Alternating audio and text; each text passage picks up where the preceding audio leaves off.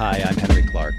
Thank you for listening to the Dear POTUS podcast for Saturday, March 25th, 2017. Today, I sent the following letter to the White House. Dear President Trump, I have the deepest respect for your office, but no respect for you as a man or as a leader. Today, I am celebrating the demise of the Republican health care bill.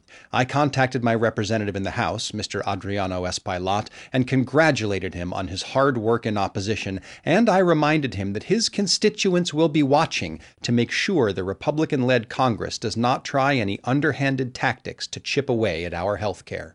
The news today is full of process stories, a seemingly endless ticker tape of who is to blame for the failure of the health care bill. Fingers are pointed, names are called, and everyone seems to want a hot take on divisions between various factions of the Republican Party and divisions between the White House and Congress. I won't lie, it's fun reading, but ultimately, Mr. President, I don't really care about the process, because the government does not exist to serve itself.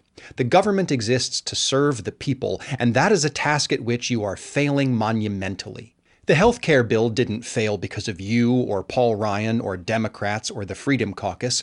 The health care bill failed because it was a catastrophically bad bill. It didn't make it to a vote because it stunk. It was just god-awful. It was a bill intended to improve access to health care, improve the quality of health care, and cut health care costs. But it did none of those things. Instead, it attacked civil rights, denied access, and raised overall costs. So, while the wags and wonks, pundits and insiders go round and round on the Sunday shows, please remember that it is the bill itself that is to blame.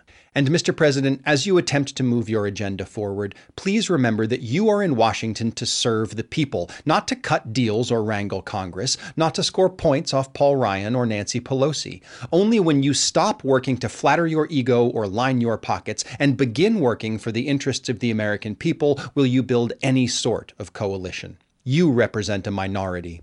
I stand with the majority. Sincerely, Henry Clark. My family places a great deal of value on thank you notes, so I took great pleasure today in emailing my representative and telling him to keep up the good work. There aren't too many clear victories in politics these days, and I really enjoyed marking the occasion.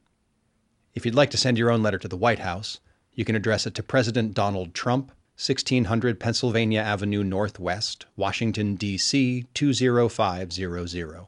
Be civil, be honest, and feel free to copy or borrow from mine. If you like the podcast, please subscribe, rate, and review on iTunes. And you can find me on Facebook at facebook.com/springofsprings. Talk to you Monday. Have a good weekend.